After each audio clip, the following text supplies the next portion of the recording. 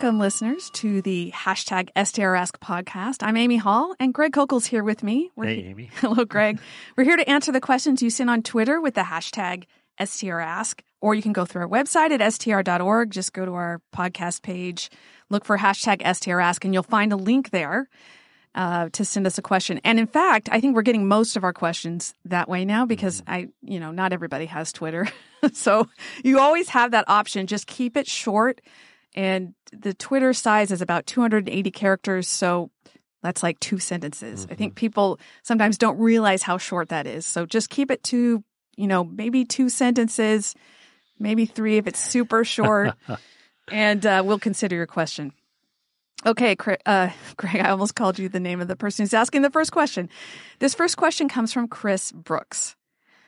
For those who've got a good grasp of the basics, for example, textual criticism, canon, resurrection, basic arguments for God, what would you recommend reading to take things up a notch? Well, it's not clear the area or category they're asking about. If they have already read The Story of Reality, which gives the big picture, sometimes we have these surgical strikes, so to speak, theologically on these particular issues, but we really haven't grasped the bigger picture. And what The Story of Reality does is it's meant to give that larger foundation that these other pieces fit together within. Okay, big picture is really, really important. And I think about a lot of the questions we answer here on hashtag STRask, and a lot of them require an understanding of the bigger picture to be able to solve problems that people ask about regarding particulars and parts of the story. Once you see the bigger picture, you realize, that's how it all fits together. Now, The Story of Reality is a fairly simple characterization of the big picture. God, man, Jesus, cross, resurrection, beginning to end, and everything important that happens in between, basically. We have another product, though. It's called the Bible Fast Forward.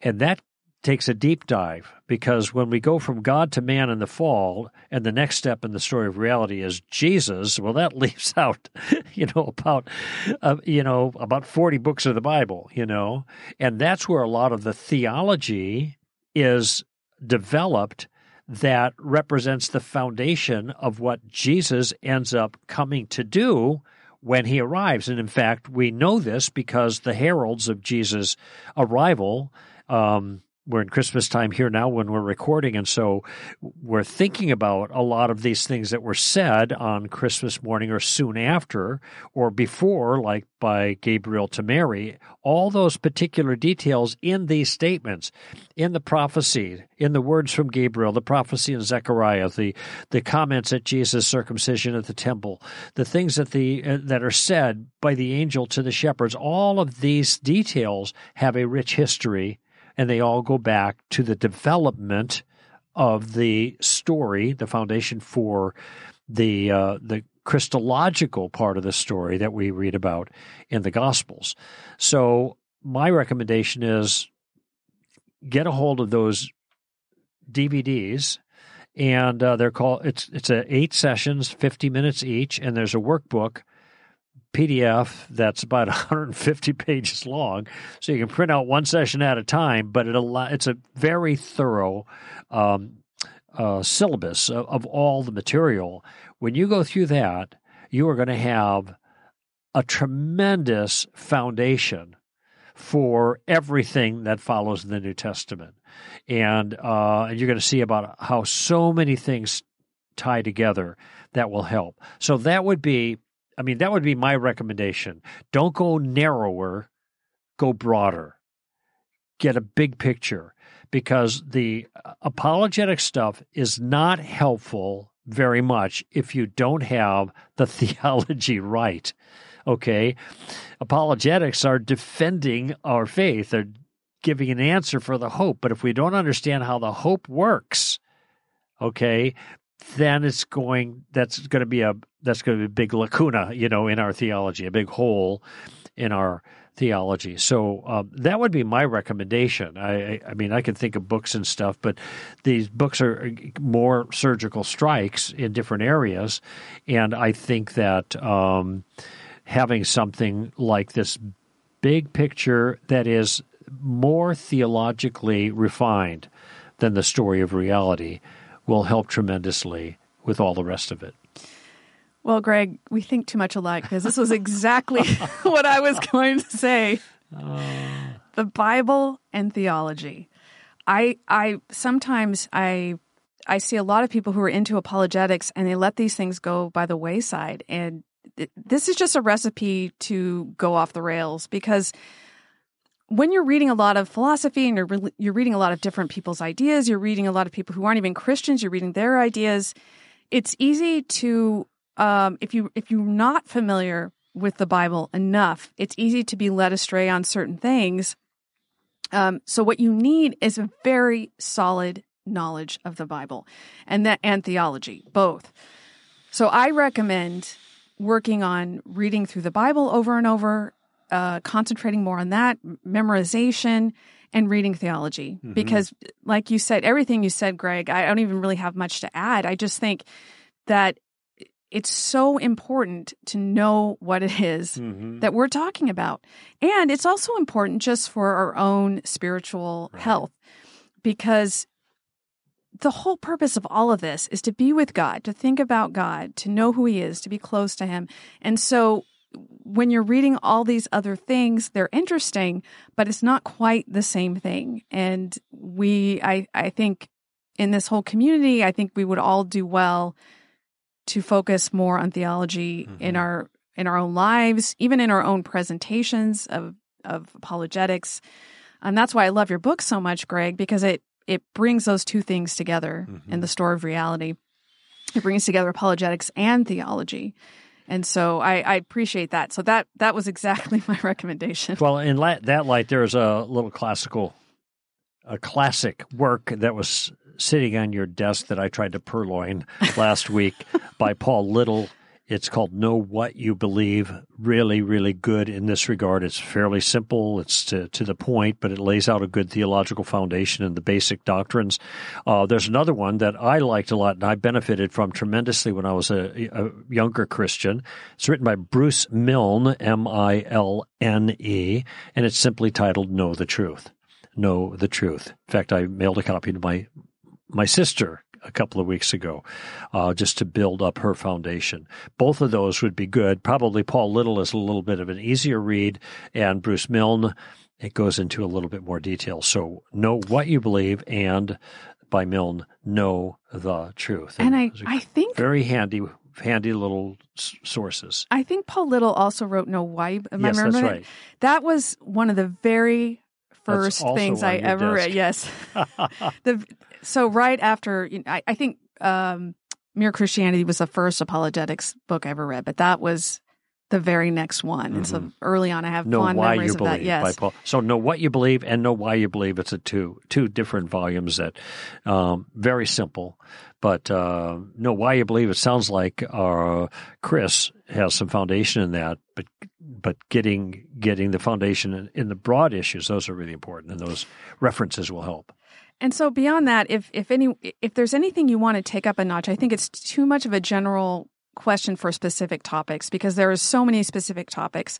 I'd say whatever you're interested in, if you want to get deeper on that, there are certainly books out there, and I would just look for something specific to whatever topic you're most interested in.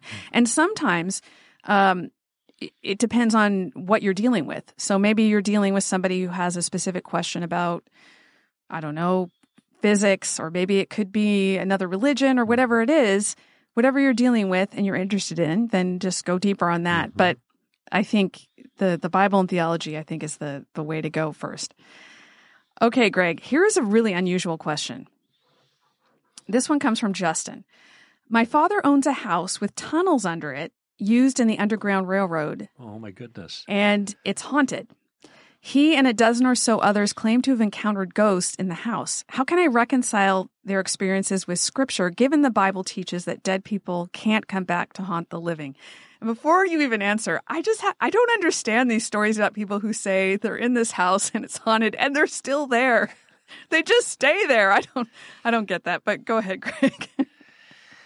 Well, I think it's Justin, right? Mm-hmm. Yeah, Justin's correct in what the biblical record shows, but it also shows that spiritual beings are real, and so I think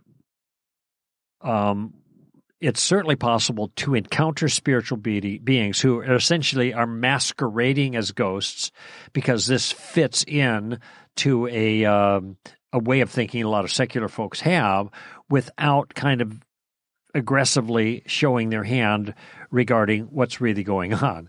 So if somebody is a materialist and doesn't believe in ghosts and a ghost shows up, then that's going to shake their materialistic world, but it isn't going to necessarily send them to Christ. It just means, okay, people survive the death of their body, but who knows what that looks like. We know from Revelation that these aren't dead people coming back, which is what generally we mean by ghost, but there certainly can be very profound spiritual manifestations. Now, Walter Martin was a fellow who worked a lot with the cults, and well-known. He died in the 80s, just amazing Christian warrior, but he used to have paranormal experiences. And this is what I heard, at least, and I know quite a number of people that were discipled by him, and he'd have paranormal experiences there because he's always fighting the devil, so to speak, with dealing with cults. He wrote the book, The Kingdom of the Cults, and he would just take it in stride. The way the story was told me is that one of his kids said, "Hey, we've got this poltergeist or whatever doing this stuff," and the other, "All right, well, wait till the commercial and I'll take care of it," kind of thing. So he wasn't spooked out by it. He wasn't terrified by it, whatever. Now, this may be apocryphal. I don't know if it really happened or not, but I wouldn't be surprised. What's interesting is what the anecdote does is it characterizes two things. One, that there are spiritual forces that are real, that can manifest themselves in physical ways. Secondly, we don't need to be afraid of those. We have to be mindful of that, but we have authority in Christ. Peter says, 1 Peter 5, that the devil prowls about like a roaring lion seeking someone to devour. Now, there's lots of ways he can do that, and he is dangerous. He's not just growling. He has teeth, right? And so we're supposed to resist him, firm in our faith, is what Peter says in 1 Peter 5. So there is a reality there of spiritual beings that we need to be mindful of. And we don't go poking around and stuff, stirring things up lightly, okay? In fact, even when Paul in the book of Acts encountered a girl who was told fortunes for money, who was demon-possessed, he didn't deal with it right away. He ignored it for a while until it just bugged him so much that he dealt with the demon. Of course, that created another problem. But the point is he wasn't going after this stuff, okay?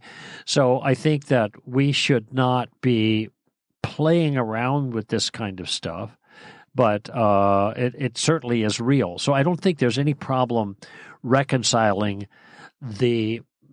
we'll just take the reports at face value, the reality of manifestation of spirits of some sort, and the Bible, because that's perfectly consistent with the biblical worldview.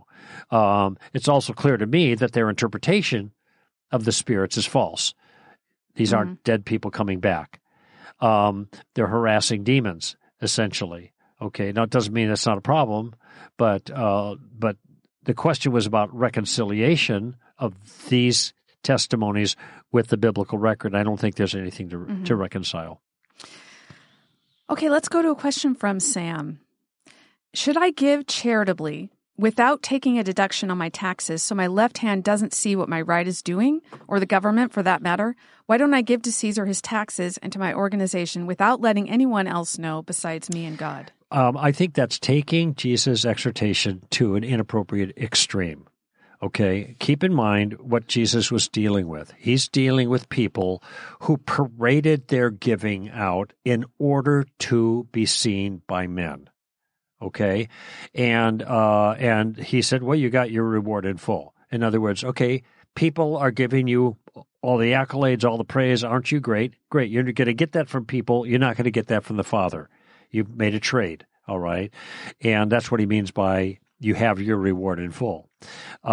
He says, rather, don't parade those things out. Just give. The government doesn't care. They're not going to think, oh, Sam is so generous. Look at how righteous he is. He's given this much money to. They don't care about that. It's just a figure to them, and so you're not violating the principle that Jesus lays down there in the passage. You're giving quietly. You're giving appropriately and generously, and not for the sake of impressing other people. And that's what Jesus has in mind. Okay. Sometimes other people may find out your CPA is going to know, but you're not doing it to impress your CPA. I mean, if you are, then that's wasted effort. But I know that's not the case here, as you've described it to me, Sam. So I don't think you have to worry about it. That's getting kind of overly punctilious. Is that the right word? Overly particular. I'm not even sure. We got to look that one up. Overly careful about the details here, and that's actually a kind of legalism, where you kind of strain at the gnats here to get the thing fully accurate or fully comply, when in fact you're actually probably already complying with the point Jesus was making. And that's the difference with the legalism part. You can be complying with the point that Jesus is making, but you haven't dotted every I and crossed every T. Well, you don't need to do that if you're keeping the point. You don't have to get all refined on the details. Don't even let the government know that you're. No, that's bad stewardship, because the government's going to, give you a cut back, which you could use for yourself, or you can give more. So that is more substantive and more material than not letting, Uncle Sam know how much money you gave to 501c3s or something like that. No, it's taken too far. That was actually the point I was going to make, Greg, that by getting the deduction, you're actually being wise with what you have, and then you have more that you could give or you could provide for other people. It's a wise way of using your money. Now, that's not to say if you're not comfortable letting them know, you don't have to let them know. But I think if you're going to be wise, I think you should take advantage of what you're able to take advantage of. All right, let's squeeze one last one in there, quickie. Greg. This one comes from Wendy. I just heard the song, God is in a Good Mood. You shouldn't just read a verse. You probably shouldn't just read one line of a song. But what do you think of the idea that God has moods? Well, it's certainly not classical Christianity, okay? In James chapter 1, it says, with God there is no variation and no shifting of shadows. So he doesn't have a bad hair day, all right? Thank goodness. Yeah. So it would be, if what we're doing now is we're dialing down for precision. Okay. Now, some would hold that, and this is a classic view of God, that God doesn't actually participate in emotions in the same way that we do, and that when we see things in the Scripture that talks about that, well, these are analogical. They are not meant to be taken literally and directly. The concept here is that the impassibility of God. He's not, like I said, he doesn't have a bad hair day. He doesn't wake up some days and say, "Oh man, it's a great day," and then other times, "Man, I'm really ticked off. Look out! Don't cross me today." No, God isn't like that. God is not a man that he should change. It says in Numbers. Or that a son of man that he should repent, So he's not like that. That's like the gods of mythology. They're these capricious gods that are, carrying on, and part of humans' responsibility is to try to manipulate them because of their moods. But that isn't the God of the Bible. So I don't know where that line came from or that song came from, but it's not good. Okay, I can't imagine any way that the broader context is going to redeem that line. And I don't even know if it's a Christian song or some other song. I'm not familiar with it, so I couldn't say. Yeah. But yeah, Greg, God doesn't change who he is. Right? When we think about our moods affect what we do. God doesn't have moods that affect what he does. God's character expresses itself appropriately in every situation according to justice and goodness and grace and everything that describes who he is. So he doesn't just because we could be irritated one day and that affects everything that we do. That colors everything that we do.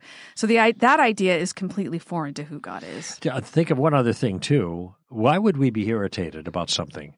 Because we learn something new that bothers us, and that changes our mood. Our moods are based on the information flow that comes to us. We discover bad news, we have a bad day. We discover good news, we have a better day. But see, nothing like that ever happens with God because he never discovers anything. He's never learning anything new. He doesn't even know your prayers because you pray them. When you pray them, he already knew that you were going to pray them. Okay? And now, it doesn't mean the prayers are inconsequential. He knows that you're going to pray them. He doesn't gain knowledge, but what is happening is you're making a request that God can then respond to one way or another. But the key thing is he's not learning anything new there. He's not learning anything that would change his mood. He has how does Alistair Begg put it? He has a settled disposition regarding particular things. He has a settled disposition regarding sin. He's got a settled disposition regarding the things that Jesus did on our behalf. He has a settled disposition regarding the forgiveness that we fall under in Christ. So these are not like changing moods. These are settled dispositions. We change and fall underneath these different dispositions and our circumstance change, but God isn't the one who's changing. I like the way you put that, Greg. Thank you very much for that. I appreciate that. All right. Well, thank you for your questions. We look forward to hearing from you on Twitter with the hashtag STRask or through our website at str.org. This is Amy Hall and Greg Koukl for Stand to Reason.